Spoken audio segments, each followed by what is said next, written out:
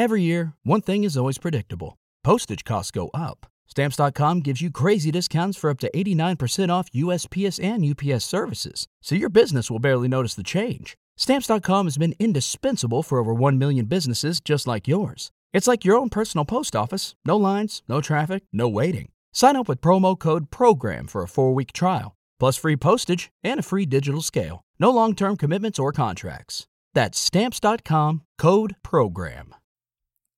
Hello and welcome to episode 318 of the UK True Crime Podcast. I'm Adam. Thanks for joining me today for this story from the southeast of England. And as this is my last episode before Christmas, a very happy Christmas to you all. I'll be back next Tuesday, so listening will be a great excuse to dodge those relatives for a bit. Come on, you've had enough of them by then. We both know that. Today's episode, excuse the cliche, really is a story straight out of a crime fiction novel. And once again, centres on one of the themes common on this show, perception versus reality. As always, a huge thank you to all my supporters at Patreon, but especially the new members of this exclusive club. That's Sharon James and Steve Dale, and also Anne-Marie Wallace, who has increased her support. Thank you so much. I have some really exciting news as my good friend in North Carolina, E.J. Hammond, has just had a book published, and it's a real must-read if you're interested in Ted Bundy. You've heard all the stories about the life and crimes of Ted Bundy, but have you heard the real-life accounts from his survivors, the attorneys who prosecuted him, the psychiatrist who analysed him, or the sheriff who jailed him? If you're interested in the thoughts and feelings of people surrounding the Ted Bundy case and taking a deep dive into the psychology behind his actions, then they've got you covered. Crime authors and Ted Bundy experts E.J. Hammond and Fabian Richard provide you with insights into the sights and sounds of the women who Bundy brutalised, the officials involved in apprehending him, and the people who ensured he never saw another day of freedom in their new book, Ted Bundy, Memories of the Beast. You'll see previously unseen photographs provided by the people who knew Ted, learn previously unknown information about the steps that led Bundy to his downfall in Florida's electric chair, and delve deep into the details that few have accessed in the years since Bundy's execution. If this book sounds like something you or a loved one would enjoy, go to Amazon and search for Ted Bundy, Memories of the Beast. It would be criminal not to. Okay, so before we continue, let's get on with our Guess the Month and Year game to set some context for today's story. At number 1 in the UK charts was No Limit by 2 Unlimited, whilst in the US the top spot was filled by Whitney with I Will Always Love You. You might know that one. In Australia, the best-selling album that year was the soundtrack from the movie The Bodyguard. It was a tough month for news this month. A truck bomb exploded at the World Trade Center in New York, killing 6 people and injuring over 1,000. Awful bomb attacks by the Provisional IRA in Warrington killed 2 people and injured almost 60. 3-year-old Jonathan Ball died at the scene. He'd been in town with his babysitter, shopping for a Mother's Day card. The second victim, Tin Parry, was only 12. He was really badly wounded and died the following month. And this was also the month when the world was left in shock by the murder of 2-year-old James Bulger. So, did you guess the month and year? Yep, it was February 1993. Just a year out again, hey? Every week. Today's story comes from Wadhurst in East Sussex, a small market town around 10 miles south of Tunbridge Wells. Nicola Johnson seemed to have lots to look forward to. Very quiet and shy, her friends and family described her as reserved. Photographs of her show she was certainly very physically attractive, with a wide engaging smile and bright blue eyes. Friends said it could take a while to get to know her, but once you gained her trust, you had a friend for life. But these friends were surprised when Nikki was bowled off her feet by a wealthy man, particularly when he was 18 years older than her. This man, 45-year-old Harry Fuller, was the complete opposite of Nicola. He was confident, charismatic, and loud. He could usually be seen driving either a Rolls-Royce or a Range Rover, and it was clear he wasn't short of money. He was a sharp dresser, and worryingly, he had the nickname Flash Harry. But it was also clear that he doted on Nicola, and he treated her like a really special person, opening doors for her and buying her fresh flowers every week. They were a couple really in love, and the relationship progressed very, very quickly as Harry proposed. Nicola's mum Barbara and her friends advised a little caution. There was no hurry to get married. But Nicola could not be persuaded, and within months of meeting, the couple did get married. They rented a picturesque cottage on the high street in Wadhurst called Black Man's Cottage. They seemed blissfully happy, with their lives together seemingly mapped out in front of them. When on Wednesday the 10th of February 1993 Nicola failed to turn up for work, a concerned employee phoned Nicola's parents. It was totally out of character. Her parents made their way to the cottage, but now as it was early evening the darkness of a winter's night was drawing in, and the cottage was still and eerie, with no signs of life. Unable to get a response or get into the property, the Fullers called the police and a patrol car was dispatched to Black Man's Cottage. On arrival, the patrol too were unable to get a response from inside the house, and one of the officers said, "There was a dread in the back of all our minds. Since we'd arrived at the cottage, there was something really desperately wrong. I could see her keys and handbag on the table, and we'd already noticed her car was parked out back." The police eventually forced entry. They found Harry first, downstairs in the utility room. He'd been shot once through the back, piercing his heart and killing him almost instantly. He had what appeared to be a white powder sprinkled all over his body with a small sachet, which is where it appeared to come from, laid down beside him, perhaps giving or intended to give the impression that the murder was drug-related. Police, of course, had the substance forensically examined, and it turned out just to be sucrose, a sugar compound. They found Nicola upstairs in the main bedroom. She'd been shot 4 times, 3 times down the stairs, and a further shot as she'd made her way into her bedroom, presumably to try to escape. The killer had placed a duvet over her head before carrying out the final fatal shot. Once again on this podcast, we've seen another murder in the bedroom of somebody's own house, the place where we should all feel the most safe. A police officer pressed the redial button on the phone, revealing a 999 call had been made. This was later checked and had occurred at 8:43 in the morning. The call, as all emergency calls, was recorded and had lasted for 6 minutes. However, it was a silent call, insomuch as no one spoke, as Nicola had been shot in the face, damaging her jaw and tongue, and so had been unable to speak even though she was connected to 999. The bemused operator thought she might be dealing with a very small child, and could be heard asking the caller, "Is Mummy there?" Shortly afterwards, a shot can be heard. This was Nicola being shot a 4th and final time. Footsteps can then be heard, and single movements until the call finally cuts off. Detailed examination of the scene took place alongside post-mortems. 5 bullets were recovered in total, with a further cartridge case being recovered from a fold in Nicola Fuller's dressing gown. Just outside the utility room there was a spent cartridge on the floor from a .32 pistol. This type of caliber is rare and the ammunition isn't readily available off the shelf. Analysis of that case showed not only was it an unusual caliber, it was also an unusual make, Hertenberger, and it had been fired out of a Walther self-loading automatic pistol. It was thought that Harry Fuller had known his killer, as friends said he wouldn't have let anyone in the house that he didn't know. The killer probably left via the back door, and as the house was on a high street, at that time in the morning, police were convinced that whoever had done this must have been seen by passers-by. There was also CCTV available from the shops on the high street, albeit black and white and grainy.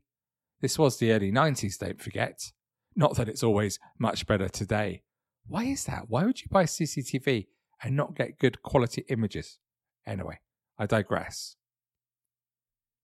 The Lloyds Bank CCTV showed Harry Fuller going into the newsagents across the road at 8:34 in the morning in question, and the shopkeeper remembered him coming into the shop. This was 1 minute after the 999 call made by Nicola. Just what had happened on that day? Detectives began to look into the life of Harry Fuller to find out more about him, and the picture they discovered wasn't a particularly clear one. He was charming and charismatic, but he also had a reputation as a bit of a con man and as a Del Boy type character. In short, he was someone who often had a difficult relationship with the truth. Around this time, detectives had found a somewhat sinister answer phone message on Harry's phone. "Hello, Harry, it's Colin. I'm going to come over tomorrow morning, and we're going to have a serious talk about what you did to me tonight, because I'm pretty pissed off with you, and you were going to pay for it. See you later." The caller certainly wasn't mincing his words, and given the events that had happened at the cottage, detectives were certainly interested in this person. But was it the killer?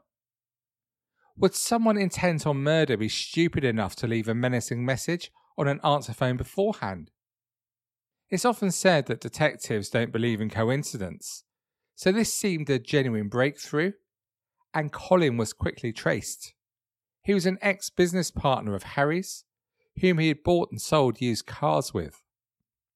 The message was regarding a falling out they had in Tunbridge Wells, but it was also quickly established that phone call had been made before Christmas the previous year, so 5 months or so ago, and Colin was quickly ruled out as a suspect, and the case was no further forward. Indeed, due to Harry's lifestyle and business practices, this was only one of dozens of lines of inquiry that the police had to follow through. Harry had crossed many people over the years. The lead investigator, Chief Superintendent Graham Hill, said, "Harry told many lies to many people, and most of those people related those stories to us. We were absolutely weighed down with a wealth of information, some of which we found out wasn't true, much of it we found out was an exaggeration if it had come from Harry's lips. For example, if he told someone he had £40,000 in his pocket, the probability is that he had £4,000 in his pocket." Inquiries with the locals in his neighbourhood pub said he often boasted about having over £300,000 in his attic. What is true is that shortly before his death, he came into a sum of £13,000 in cash, and some of that money should have been in the house when he was murdered. Remember, back then, £13,000 was a much more significant sum of money, although of course it still is today. But was this the motive for murder?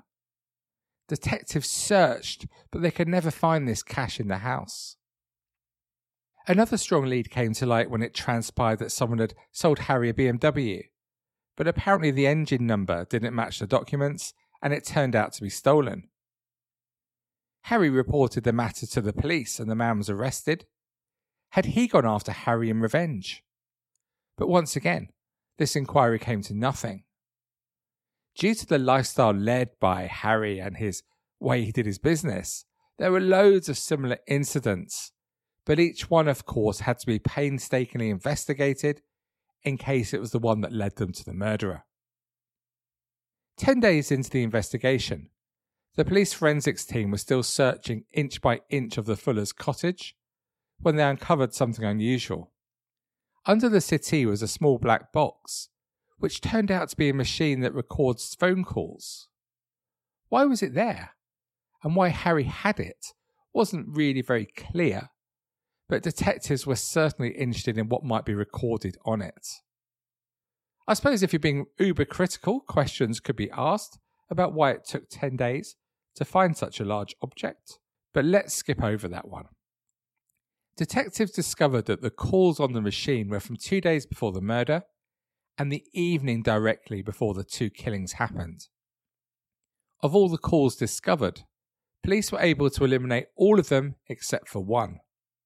This was from a man who gave his name as Steve, and in an attempt to identify who this was, the tape was played to both Harry and Nicola's families. Nicola's sister said of this tape, "I expected something that sounded very sinister, something very strange or very odd. But it was just a very normal phone conversation, arranging to meet Harry in the morning, and it was only after a couple of days that I started to realise the implications of that. That was who was going to be at the cottage at 8 o'clock on the Wednesday morning, which was the day that Nicola and Harry were killed." Detectives set about trying to work to identify the elusive Steve, and initially worked out there were 85 people with the name Steve that had already come into the system during the investigation.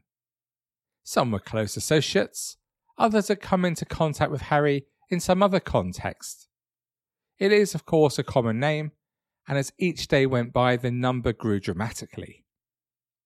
However, finally a small break for detectives, when inquiries with BT revealed that Harry had changed his number only a few weeks before the murder, which meant that not many people had his new phone number.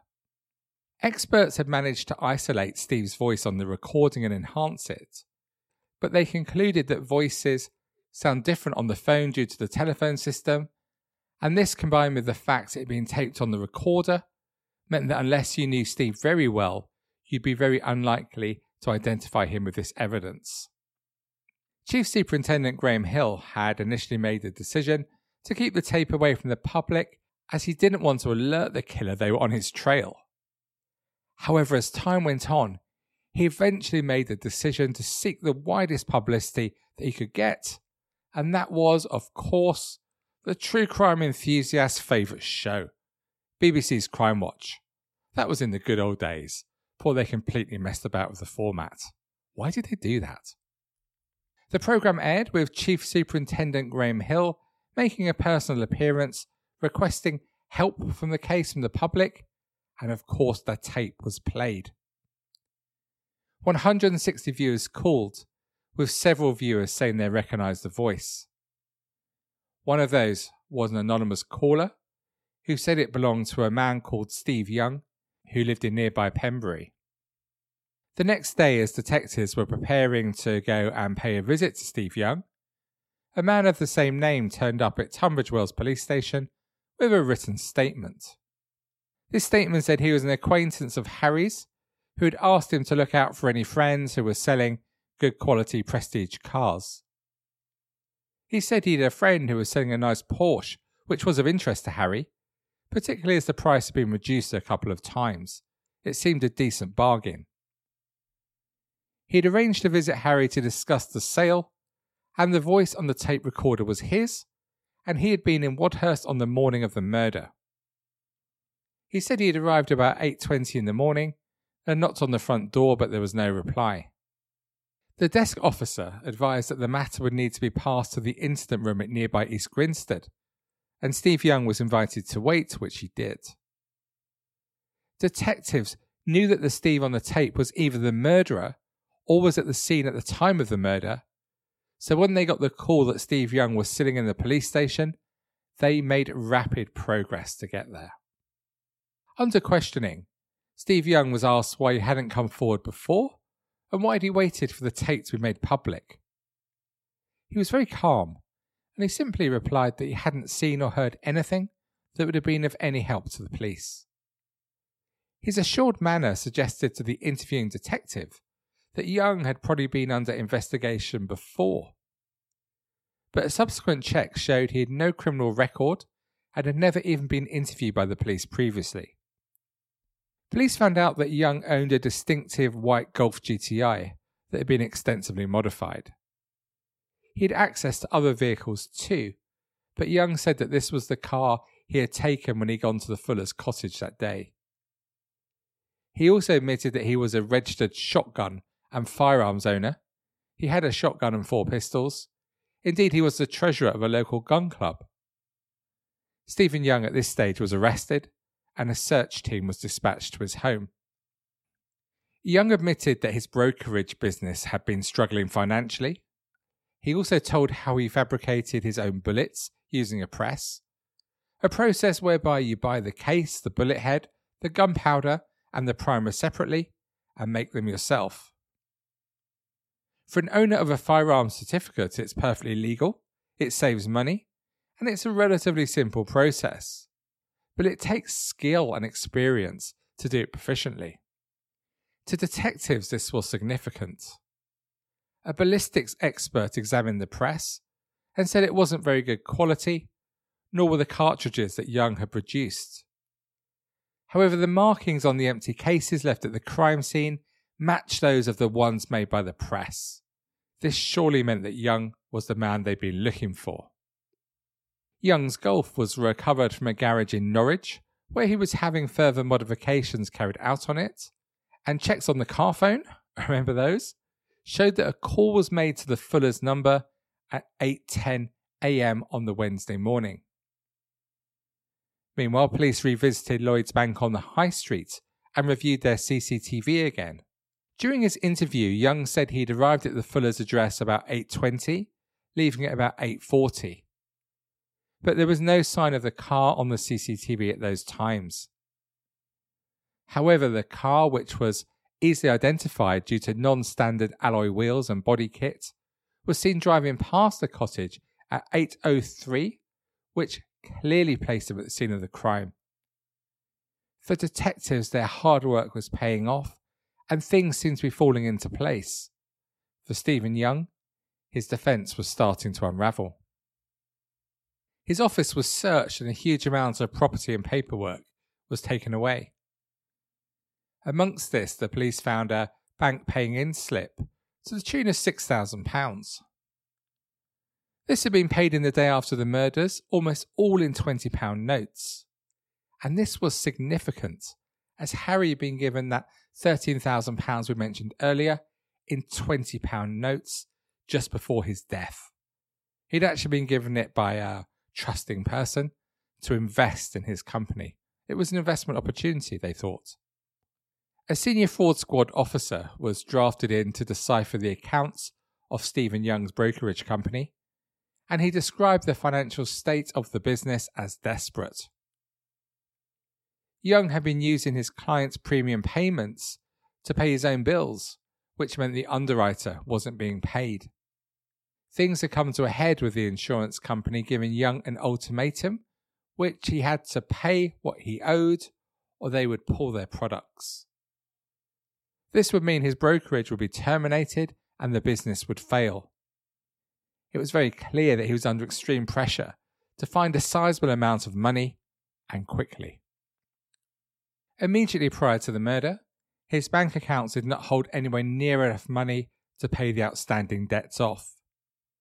He'd made out a forward-dated cheque, knowing that he had time to raise the money or the cheque would bounce and the insurance company would terminate his brokerage. With this evidence in hand, detectives interviewed Young again. With things already stacked up against him, would this force a confession?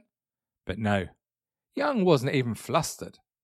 He simply said it was cash he'd been saving at home for a rainy day, and although he didn't want to use it, he knew he had to clear the debt, so he'd put his savings to good use.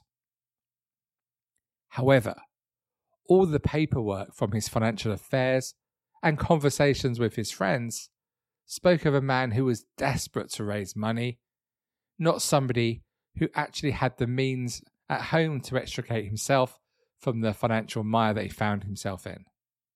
The fraud squad, amongst the paperwork, even found a list of people in the village that Young had asked to borrow money from, annotated with their reply, which in all cases was declined. Those who knew him knew he was a very poor risk. With 2 young boys, Young gave the impression of being a family man.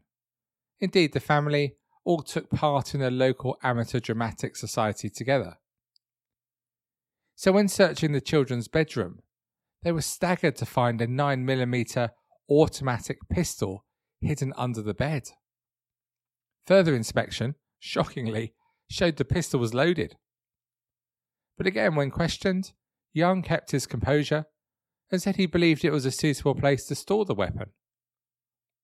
He said he couldn't keep it in his gun cabinet, as it wasn't a legally held weapon, but when pressed as to why it was loaded, he calmly responded, "I can't answer that question." The way he behaved when interviewed led detectives to nickname him the Iceman, as nothing seemed to faze him. He gave the impression that all couples have a loaded pistol under their children's beds. It's a perfectly normal thing to have. Detectives brought up the subject of the .32 automatic used in the murder. He said he didn't possess this, but he might have made some ammunition up for a colleague at the gun club at some point.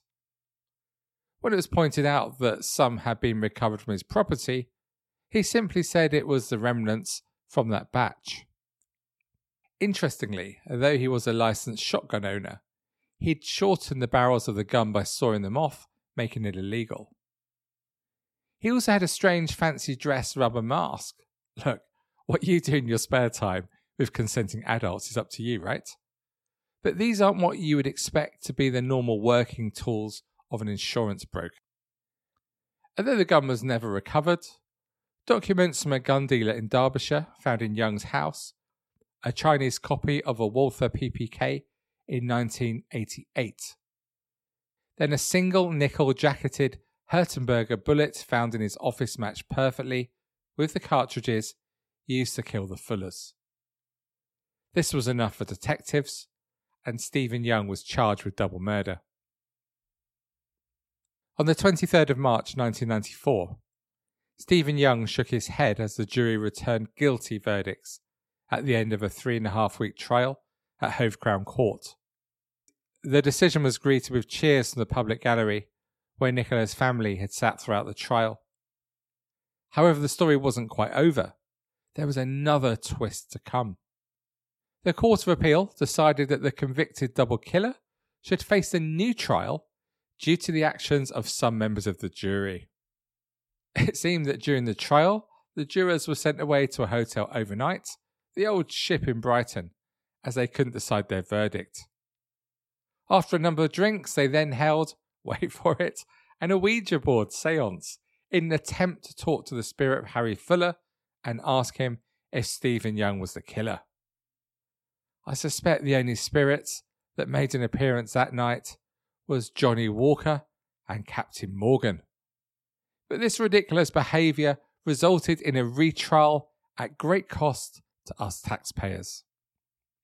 Stephen Young was found guilty once again following a 5-week hearing in December 1994. He was sentenced to life in prison and told he would have to serve at least 20 years before he would be considered for parole. The judge told him, "The jury has convicted you of terrible and horrible offences. 2 human beings were shot down. The circumstances relating to the deaths are totally horrific. The precise circumstances relating to the death of Nicola will remain in everyone's mind for years to come." Responding to the Court of Appeal's decision, Nicola Fuller's dad said that the Ouija jurors made a complete joke of our daughter's death. The verdict doesn't change things for us at all. We can't bring Nikki back, but it does take one evil person off the streets. And the lead detective, Chief Superintendent Graham Hill, said outwardly Stephen Young was a very responsible family man who was well liked by his clients and people in Pembury. There was a totally different side to him, and it's the other side that very few people knew about. These were cold, callous and calculated murders, and all the evidence is that they were pre-planned. So what did you make of what we've heard today? I think it's quite a remarkable story. And Stephen Young would likely have escaped detection but for 2 details that he was unable to foresee. One was the tape recording of the conversation he had with Harry Fuller on the night before the killings, in which they'd agreed to meet at the cottage the next morning. The second was that he was unaware that the Lloyds Bank security system had filmed his car entering and leaving Wadhurst, with an hour's interval in between. Both were amateur mistakes, right? With hindsight, but I suppose this was 1993.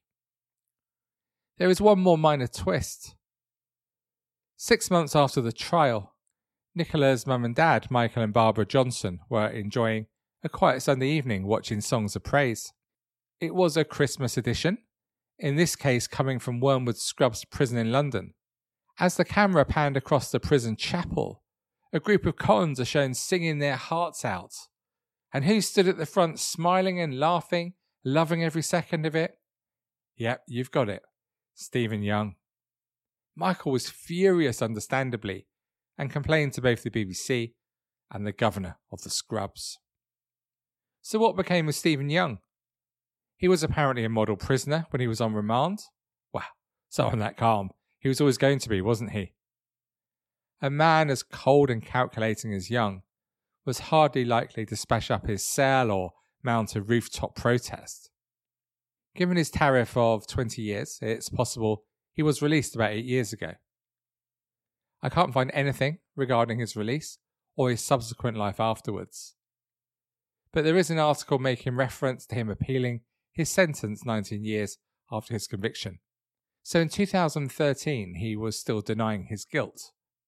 If this is still the case, how can he prove to a parole board that he's addressed his offending behaviour, thus lowering his risk, if he's so adamant he didn't carry out the offence? But who knows, maybe he's out, hopefully he isn't. As for the Johnson family, both Michael and Barbara suffered serious medical issues in the years after the murders, which they believe was brought on by the stress of what had happened to their daughter Nicola. The wider family, like Michael and Barbara, are the often forgotten victims of serious crime, and along with Nicola and Harry, we remember them today. Thank you for listening to this episode of the UK True Crime Podcast. To discuss this story or any other aspect of UK True Crime, please just head over to the Facebook group where you'll be very, very welcome. And to support the show, please head to patreon.com/UK True Crime. Bonus episodes, competitions, behind the scenes stuff, 10% discount in December, and an annual subscription means you'll get a free signed copy of my book about Scottish serial killer Angus Sinclair. Just go to patreon.com/UK True Crime. So another big thank you to Matt Matrix for bringing us this story. And I just want to take this time again to wish you all a very, very happy Christmas. But don't forget, I'll be back here next week on Tuesday.